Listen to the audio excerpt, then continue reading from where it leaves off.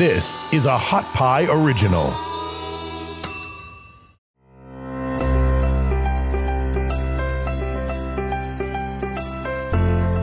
Stress. You're under pressure. Deadlines are looming. Everyone is making demands on your time. Your kids want you. Your husband wants you. Your anxiety level is raising. Your stomach is in knots. How do we handle this stuff? Well, we're going to talk today with several people who have been able to bless their stress, and they've been able to get out of it. Now, the important thing to realize about stress is that it's not the stress alone that causes you problems. Most really excited, happy people are living highly stimulated lives. So they would say that they are stressed because they have a lot of things to do, a lot of demands on their time, but they're handling it in a way that is helping them and it's giving them something. So it's the definition of how you determine your stress. It's what you say to yourself about your stress. If you say, this is horrible, this is awful, I'm just another day, I'm having to pull myself through, then you're going to feel helpless and hopeless and anxious, and that's not good for you. On the other hand, if you say, this is exciting, this is fun, I can't wait to get on with some of this stuff, and the crazy little stuff I'm going to laugh at, you're going to handle your stress differently. Now, I love people to have quizzes because I think quizzes are very helpful for you to assess where you are. The quiz is, how stressed are you? All right, I want you to rate yourself on how you typically react in each of the situations listed below. There are no right or wrong answers. Okay. Number 4 equals always. Number 3 equals frequently. Number 2 equals sometimes. And number 1 equals never.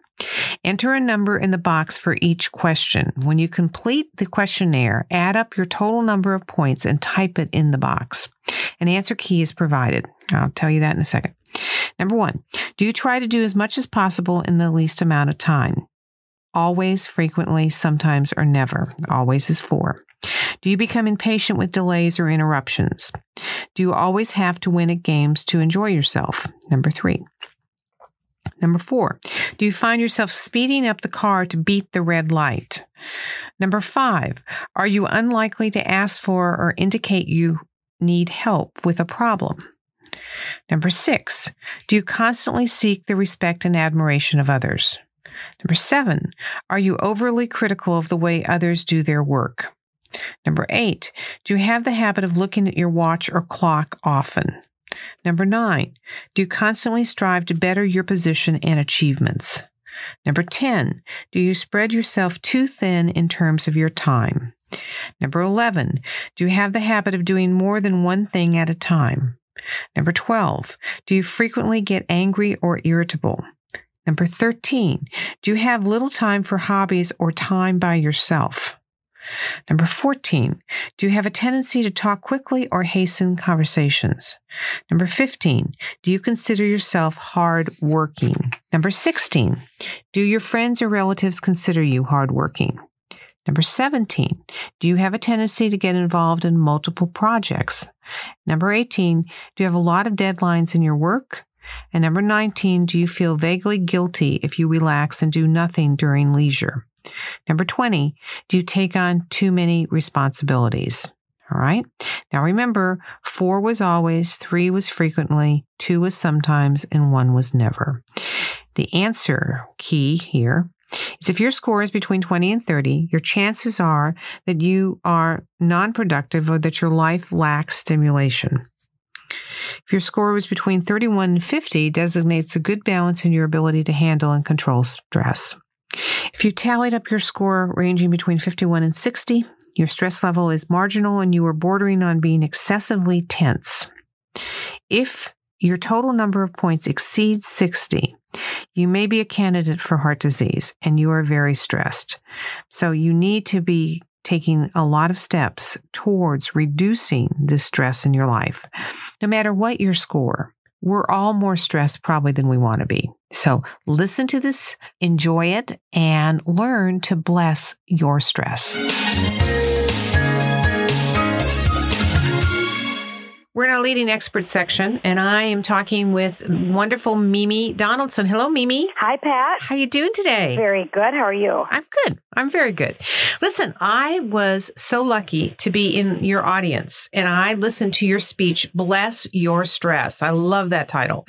Tell me, what does that title mean? Well, the subtitle of the book, where the speech is from, is called It Means You're Still Alive. Right. In other words, we believe the only stress-free zone is a cemetery for the residents, not for the visitors. True. And when you bless your stress, you embrace the whole of your life, which really establishes the foundation for your happiness. And as long as you've got the little stresses to bless, you can save your energy for the big stresses that are really the thing you need to call stress. Interesting.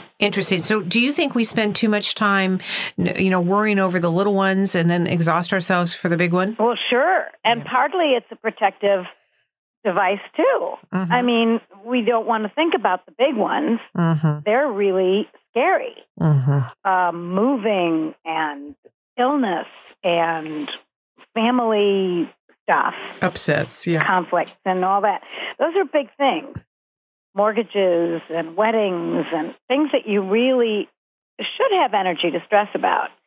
But instead we get into traffic jams and supermarket lines and elevators that won't go fast enough.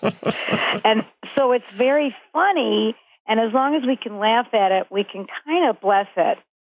People in the hospital, I always say, would love to be in a traffic jam. Exactly. It's just a matter of perspective. That's right. But it's hard to have that perspective when you're in it, isn't it? Very hard. Very hard. And you're right in the middle of it. And that's who we wrote the book for. Oh, good. Okay. So now I'm right in the middle of it. You're right in the middle of it. Right. We're all right in the middle of it. Who is this book written for? You just said that. Tell me more. This book is for the hurried, the worried, the mush, the rush, the press, the stress. We go into that in the introduction to make you laugh, but it's for people who can't stop and meditate. Mm-hmm. I mean, a lot of stress books that we read in order to write this one had to do with meditating and eating right and juicing. And that's great. But what about when you're juggling a family and a career and 3 phones and the assistant calls in sick and exactly. Then what? You can't even stop to meditate. And then you feel stressed because you can't meditate. That's right. Yeah. And it's one more thing to feel guilty about. Right, exactly. Not doing. Yes. Now, why did you write this book? Well, Leslie Charles, my co-author, and I had both taught stress for about, I hate to say it, let's just say over 20 years. Okay. In Fortune 500 companies. We were both what you call trainers. I was in human resources for a while. And I've been teaching stress management to everybody from the secretaries and the administrative professionals up to the presidents of the company and his VPs or her VPs now. It's wonderful. And Leslie had been doing the same thing. And we wanted to put it in a book so that our household executives, people who didn't work but who took care of a household, mm-hmm. could also read it. And they mm-hmm. wouldn't have to, because we don't train people unless they're in the workplace. Right. So we wanted to get out to more people. A great way to get your message out and really accomplish your mission is to write a book. Right. You can do it. You can get it out to more people. But it's stuff that we've had that is tried and true from our courses over the past 25 or so years. Good. And when I heard it, you had a fabulous part of it on formal or casual. Now, you have to say that. You have to tell that one. Yeah, it's just the most memorable part of the speech. And maybe the book, although the book is a book, so there will be many memorable parts. But when you're speaking, the stuff that's funny is often the longest remembered. And the reason I came up with this is because people really get along great with people who are just like them. The problem comes when somebody's different from you. So I've coined it a little differently than I've heard anybody coin it. And that's what appeals. Some of you, I always say, have a formal relationship with time. A lot of the conflicts and stress in our life come from the fact that you formal people, and I am one of them, are always 20 minutes early to everything. If we're 5 minutes early, we're late.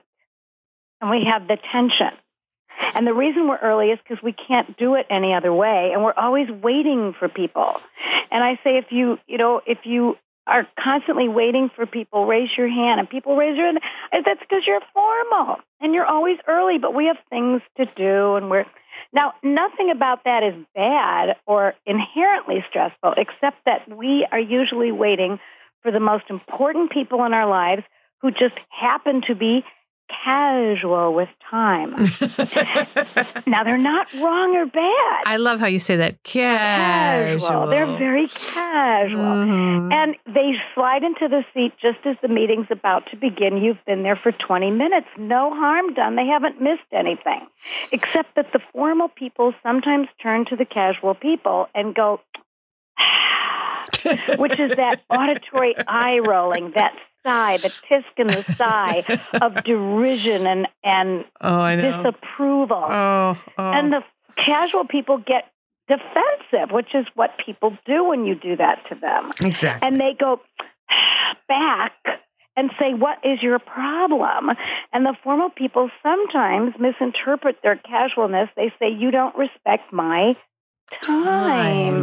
And the casual person says, you need to chill. And everybody always answers me back, which makes me know that people go through this. Oh, yeah. And this, they eat too much afterwards. They drink too much. They may even smoke. I mean, this can make you a little crazy. But it's simply a time difference, a time style difference. Mm-hmm. And if you laugh at it together, it won't get you. And it's also a non-judgmental way of talking about it. Right. Formal and casual are really very nice words.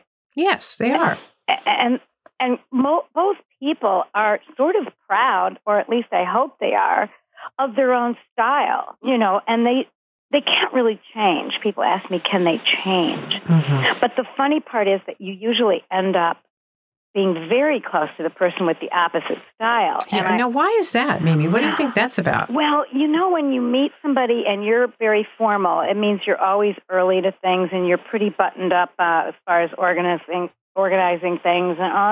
And you meet someone and you say, oh, they're so laid back. I love that. That's another way of saying, they're different from me. Right. And we are often attracted to people who are very different. Lots of people say, oh, they complete us, and the other side of us is them, and it's all wonderful.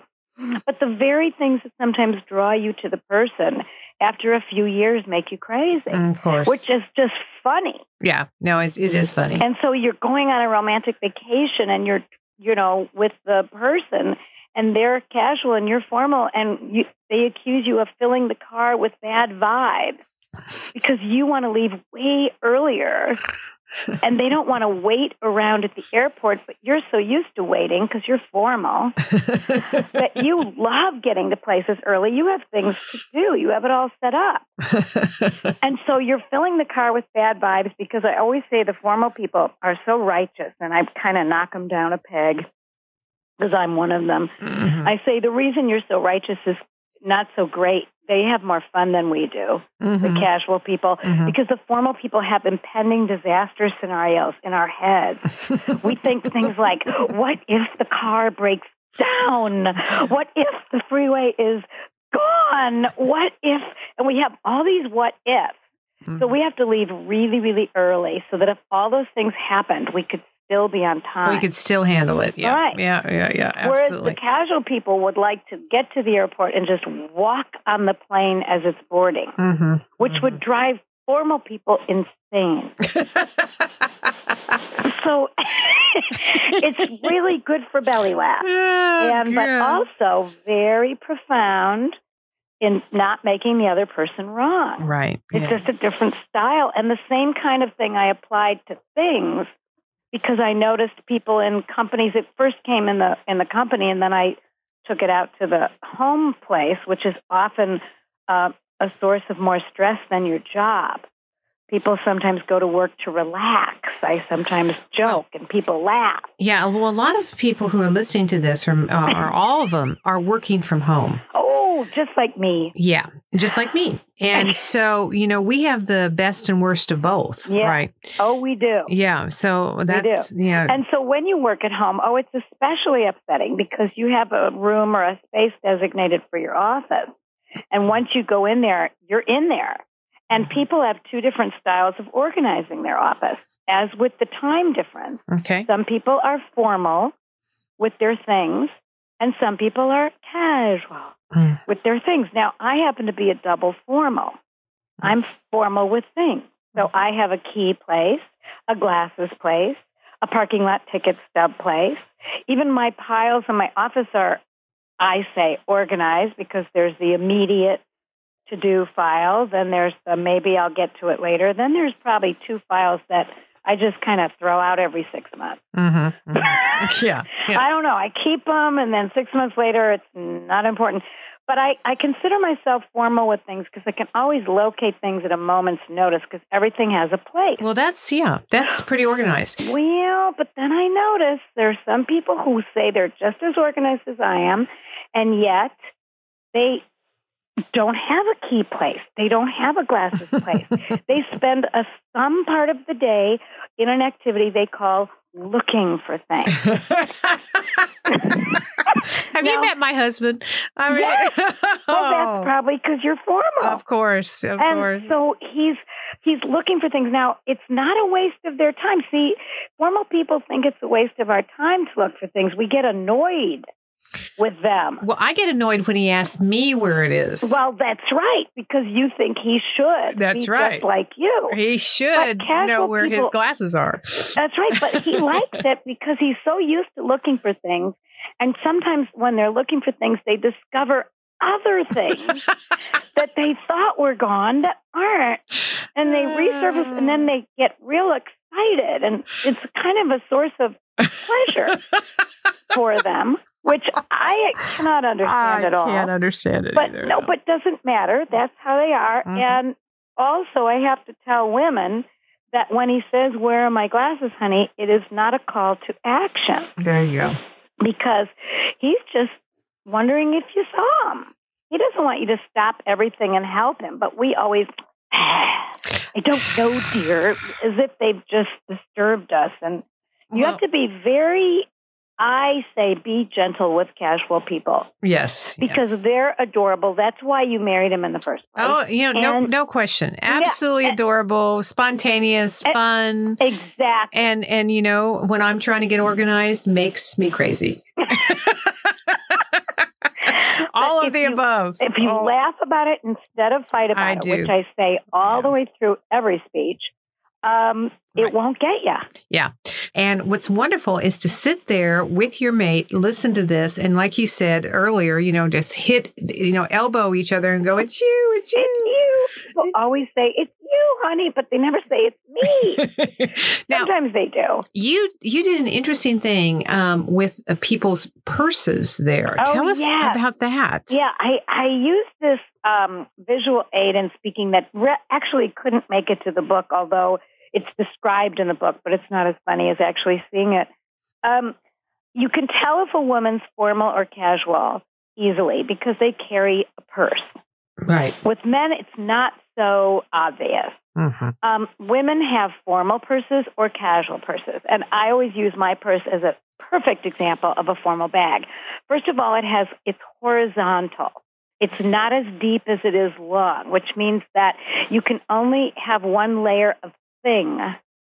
Mm-hmm. And so you can see at a glance when you look into it because it's shallow, that everything's in its place and a place for everything. And I always joke, if it's not there, it must be stolen, which is how formal I am. And then the casual people just laugh. They just think I'm so weird because they think we're really tightly wound, And so the horizontal bag is rigid. It's not mushy. It's not soft. It's not a soft bag. Right. And then I always point out that it has compartments. And they warm my heart to see the compartments. Formal people love stuff like that. And the casual people usually carry shapeless sort of hobo bag kind of deep purses where things get under other things, which I have tried in the past. And I've actually given away lots of purses until I found the kind of purse I like. And now I realize why I like it. But the hobo bag is the kind of purse where you can't see things. Right. Because they're under other things. And then, but it's the same excitement that casual people have at finding things, because they find things while they're looking for other things in their purse. Well, that's funny, because when I saw you, I thought I was casual. And you told me I was formal because of my bag. Yeah. So that was a big eye opener to me. I had no idea. Interesting. So now you know why your husband sometimes gets impatient. Yes. Because you are formal. Yes, indeed. Interesting. Now, we're also busy. What are some techniques we can do without slowing down? Okay. My favorite technique that I actually used in my stress course years and years ago, and it also made it to negotiating course, which is my other book, Negotiating for Dummies, is the pause button. I'm not a technology girl, but my favorite button has always been the pause button, because I believe that human beings, unlike animals, possess a pause button, and it's the secret to success, whether in stress management, relating to people, or negotiating. What you need to do before you act, before you impulsively jump, before you say anything, is to push the pause button. Pause. Step back. Look at the big picture. Get in touch with what you really want. Then open your mouth. And I'm telling you, this is the secret to success. Okay. Good. Now, what I mean by that is really stopping the action. Really not, and it's the opposite of the way a lot of us were raised, to respond when spoken to, and to be responsive is the most wonderful thing. Well, yes, but the most powerful sentence I ever learned in my corporate life was, "Let me get back to you on that."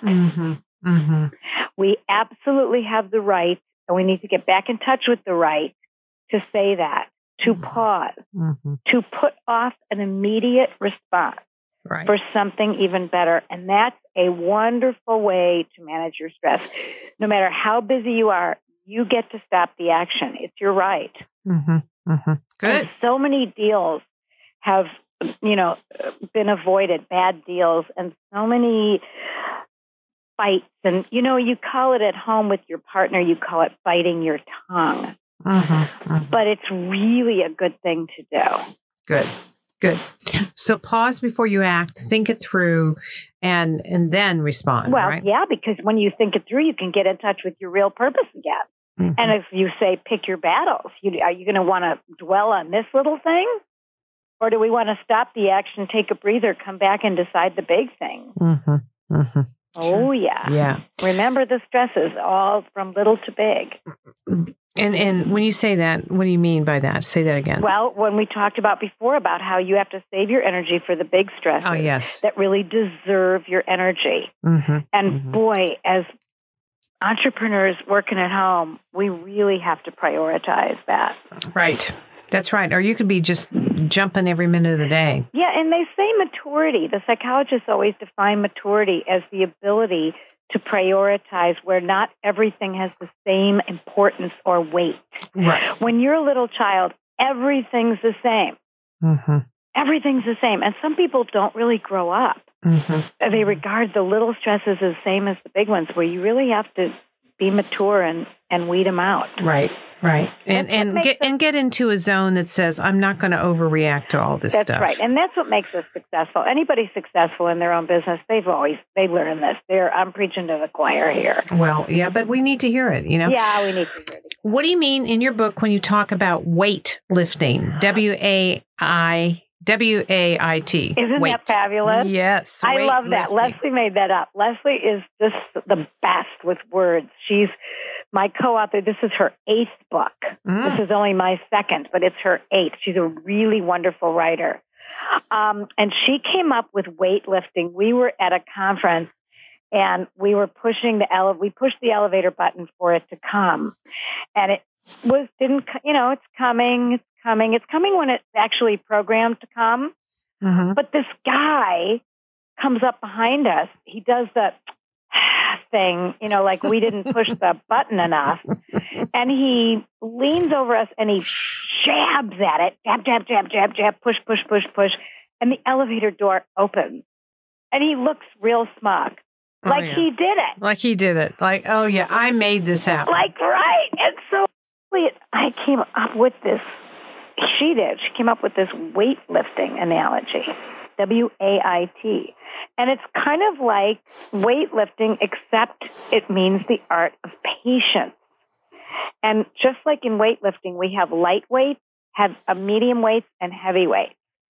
And with light weights, we always start out with supermarket lines or waiting for the microwave. I mean, how many of us can't even wait the 2 minutes anymore?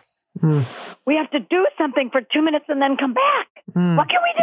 Can't wait. We just can't stand there. Mm-hmm.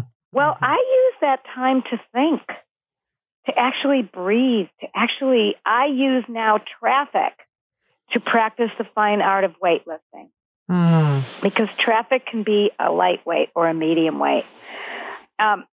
Medium weights are waiting for flights that are canceled. Or things like that. A little more heavy, a little heavier.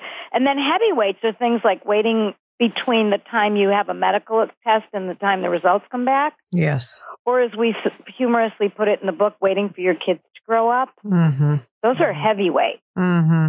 I see. And you have to develop the fine art of weightlifting. And especially entrepreneurs, we are always go, go, go, doing many things at once. I think we just need to stop and wait. Right. And enjoy the wait and breathe and have an art of patience. I love that. That's it. I mean, I think that we're so impatient as a country. I don't know how that happened. I know. And the faster it gets, the more impatient we get. Right. Can you imagine we can't wait 2 minutes now for someone to answer our email or for the microwave to be done? Oh, that's crazy. So I've had people email me and say, why haven't you answered my email yet? And the email was 10 minutes ago. Jeez. Well, this leads to my next question. How can we handle people who cause our stress? Wow. That's the whole ball game, isn't it? It is. Because we don't ever think we cause our own stress. First of all, I do the whole self-evaluation thing. You've got to look to see if you're formal or casual. How does that affect your life? How tolerant are you for people who are not like you? And most of the time, if you list people who cause you your stress, you'll find that they're different. Mm-hmm. They're different. Mm-hmm. The people that you call your kind of people, those people relax with you. They're the kind that make you more relaxed.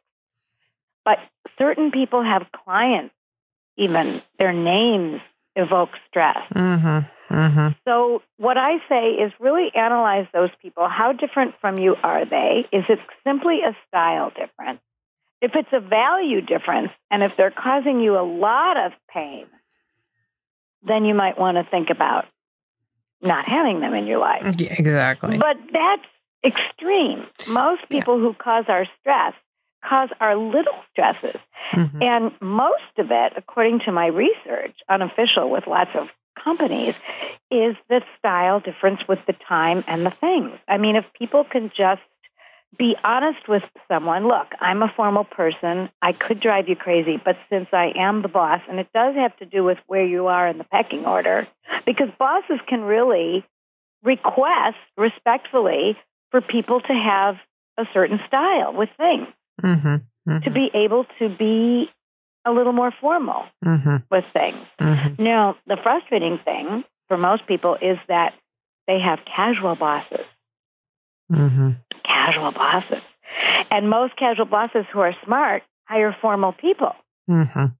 Very smart. Well, and the same thing in terms of building a business for all the people who are listening to this. You may have a set of skills that are wonderful in one area, but are not helping you build your business in another area. Right. And instead of trying to beat yourself up, bang your head against the wall, I'm going to be casual, or I'm going to be more formal, I'm going to be more formal. Accept it and buy it. Accept it, and delegate it. Yeah, exactly. I say what you can't do, delegate. What you don't want to do, delegate. Yeah. It's so worth it because the casual people I find are really wonderful on the phone. They're really good with other people. Good in sales. Oh, excellent in sales. Very creative. I hired a casual. I always have casual assistants because I'm so formal, and I need them to do a PowerPoint and something really creative. Because I can handle I can put the papers back where they belong, but other bosses can't. And they need the formal people to put the papers back where they belong. So you got to know yourself and also know what you need. Right. And pretty much you're going to need the other side. That's what you're saying. Yeah, I think so. Yeah. And you're going to need to embrace the other side. Embrace. And that's pretty hard. Not only tolerate. Yeah, exactly. Exactly. See the value in it. See the value in the side. Exactly. Now, you were talking in our speech, when you gave this great speech, on identifying your stress triggers. Oh, yeah. Tell me a little bit about that, Mimi. Well, I think this is pretty original. Well, it's probably not original at all because stress is old as the hills. But in my early stress management courses, I always noticed that the source of the stress that we call the source, the person in the supermarket line who's being a little too casual and pulls out her coupons and you want to kill her because she's in front of you, and why didn't she do that before, and why didn't she write the check out, and why didn't she...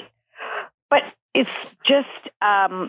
she's the trigger. She's not the real source. We say it's the source, but just like the trigger of a gun isn't really the culprit, it doesn't really explode the gun. It touches on another mechanism that really lets go of the bullet. So what you really see in your daily life when you call them your little stresses, the supermarket line and the traffic jam and the person who doesn't know where something is. And what they do is they trigger about 2 or 3 issues inside of you that are the source of a lot of stress. Okay. And the triggers stuff that's real big that you may not want to really look at. Right. That are big. Yeah. And one of them is, do I really enjoy this job?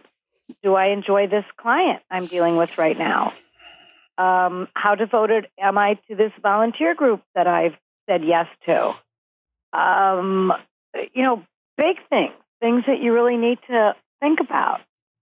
I had a person in my class who said her daughter borrows her clothes and returns them dirty. And I said, how old is your daughter? And she said 27. And then she did the tisk sigh thing. And I realized that her daughter had moved back. And the whole daughter moving back thing at 27 was her stress issue, not the dirty clothes. Right. If it wasn't the clothes, it's going to be the dishes. It's going to be the car use. It's going to be something. Right. So what I always encourage people to do is to look underneath the triggers. That's really important. I really like what you're saying here. I mean, that really makes good sense. Yeah, we don't want to waste our energy because I always say your time and your energy are your inventory. You only have 24 hours to use, and you need to be very wise with them. And so if you're wasting time on that little trigger, the funny part is when you do waste time on the trigger, you often don't get to the issue. When the woman actually confronted her daughter, she didn't want to be a bad mom, but the daughter said she was only there for the mother because the mother was widowed. And then she thought she was doing the mom a big favor by moving in, but never knew that the mom was resentful. They don't know. They just never communicated about it. If you don't talk about it, you don't know. They both have their assumptions. Yeah. Right. Yeah. So a lot of stress is based on assumption. So ask. Oh, it's so hard. It is hard. Yeah. Yep. So what is let's see, you have a stress trigger exercise. Tell us about that. Oh, that's a good stress one. trigger. That's a good one. Stress trigger exercise. I always say share about the stress trigger. Now, first, they do it in 3 parts. First, and you can do this on paper. Uh-huh. You put down the stress trigger, which is the traffic jam. It's just the traffic jam. It's nothing else. It's not related to anything. It's just that stupid people on the road. And then, but if you look underneath, you see that what upsets you about the people might be the fact that they're California drivers, and I'm a Midwest learned driver. So I learned how to drive in the snow. And these people don't know about weather. And then I start feeling like an outsider. And one of my issues underneath the stress trigger called traffic jam with the California drivers is that I moved here later in life, and sometimes I feel like an outsider. Oh, is that issue ever in another area of my life? Mm-hmm. Yeah, if you look, you can see that the issue is not only prevalent in the traffic jam trigger, that the traffic jam is simply a trigger, and that what I really need to work on is the feeling of outsider, which actually since 84, when I started doing the stress speech, the courses before then, has really gotten less. You teach what you most need to learn. Mm-hmm. Sure. And if you really look at this stuff long enough, I don't feel like an outsider anymore. That's wonderful. Only took 20 years, but... Yeah, well, there you go. Whatever. But no one, very few people are native Californians. Yes. Everyone's from somewhere, right? Right. And this feeling of outsider is common and sometimes manifests in not being very nice to people. Right. And people respond how they are treated, the Pygmalion effect. People respond to the treatment they get. You treat them like a swine, they'll act like one. Whereas if you treat people like they're wonderful, they rise to the occasion. Right. And they can surprise you by only turning some around. people. Right. Most people. People are listening right now going, not him. Well, that's true. There are exceptions. There are exceptions, yes. Yeah. Okay, so you need to put down the stress trigger and then go and look for what's underneath Look for the issue. And then the third part of sharing is we find out what's underneath is usually a source of worry, anger, or resentment, the first 3 letters of which spell war, W-A-R, which is how you can remember worry, anger, and resentment. And you look underneath the trigger, you say, what's it really about? What's the worry, anger, resentment? And then when you find out, like for me being the outsider, what can you do about it? Well, what you can do about your issue and then the trigger as well is you can do one of 3 things, all beginning with A, because I have trouble remembering words, so I put words on them or remember them by their first letter. And one of my A's is adapt, one is alter, and one is avoid. Adapt is adapting yourself to the situation when you can't do anything about it. Right. Altering is altering the situation when you can do something about it, which is a very brave thing and sometimes takes more training. And that's the art of confrontation and all those discussions you need to have that you don't want to have. And then the third one is called avoiding. And some lucky people can actually avoid some stresses or stress triggers. With the outsider issue, I really had to adapt myself to the situation because I'm not moving back anywhere. I'm here. I'm a Californian to stay with all their little quirks and Hollywoodisms, and I love it. Now I love it. Right. I used to feel resentful, but now I love it. Now I am part of it. People say, "Oh, you're so Hollywood, Mimi." I go, "Well, yeah, I guess so." You go, yep, little auditory eye rolling. I think you're wonderful. There you go. I think you're wonderful. This has been such a pleasure. It's been good fun. Good fun, Mimi. All right. Now, I want everybody who's listening to this to immediately get your book. The link is shop, SHOP, one of my hobbies. And on my website, it's mimidonaldson.com, MIMIDONALDSON.com. And it's a fun website. You can go on topics and push the little watch and play buttons and see pieces of my speeches and laugh just right there at your desk. How great. Oh, yeah, it's fun. Oh, and listen, I really recommend people do that because you were really, truly one of the most entertaining speakers I've heard. I speak for a living, Fun to hear. This is comes from another professional in your field, and I thought you were terrific. That.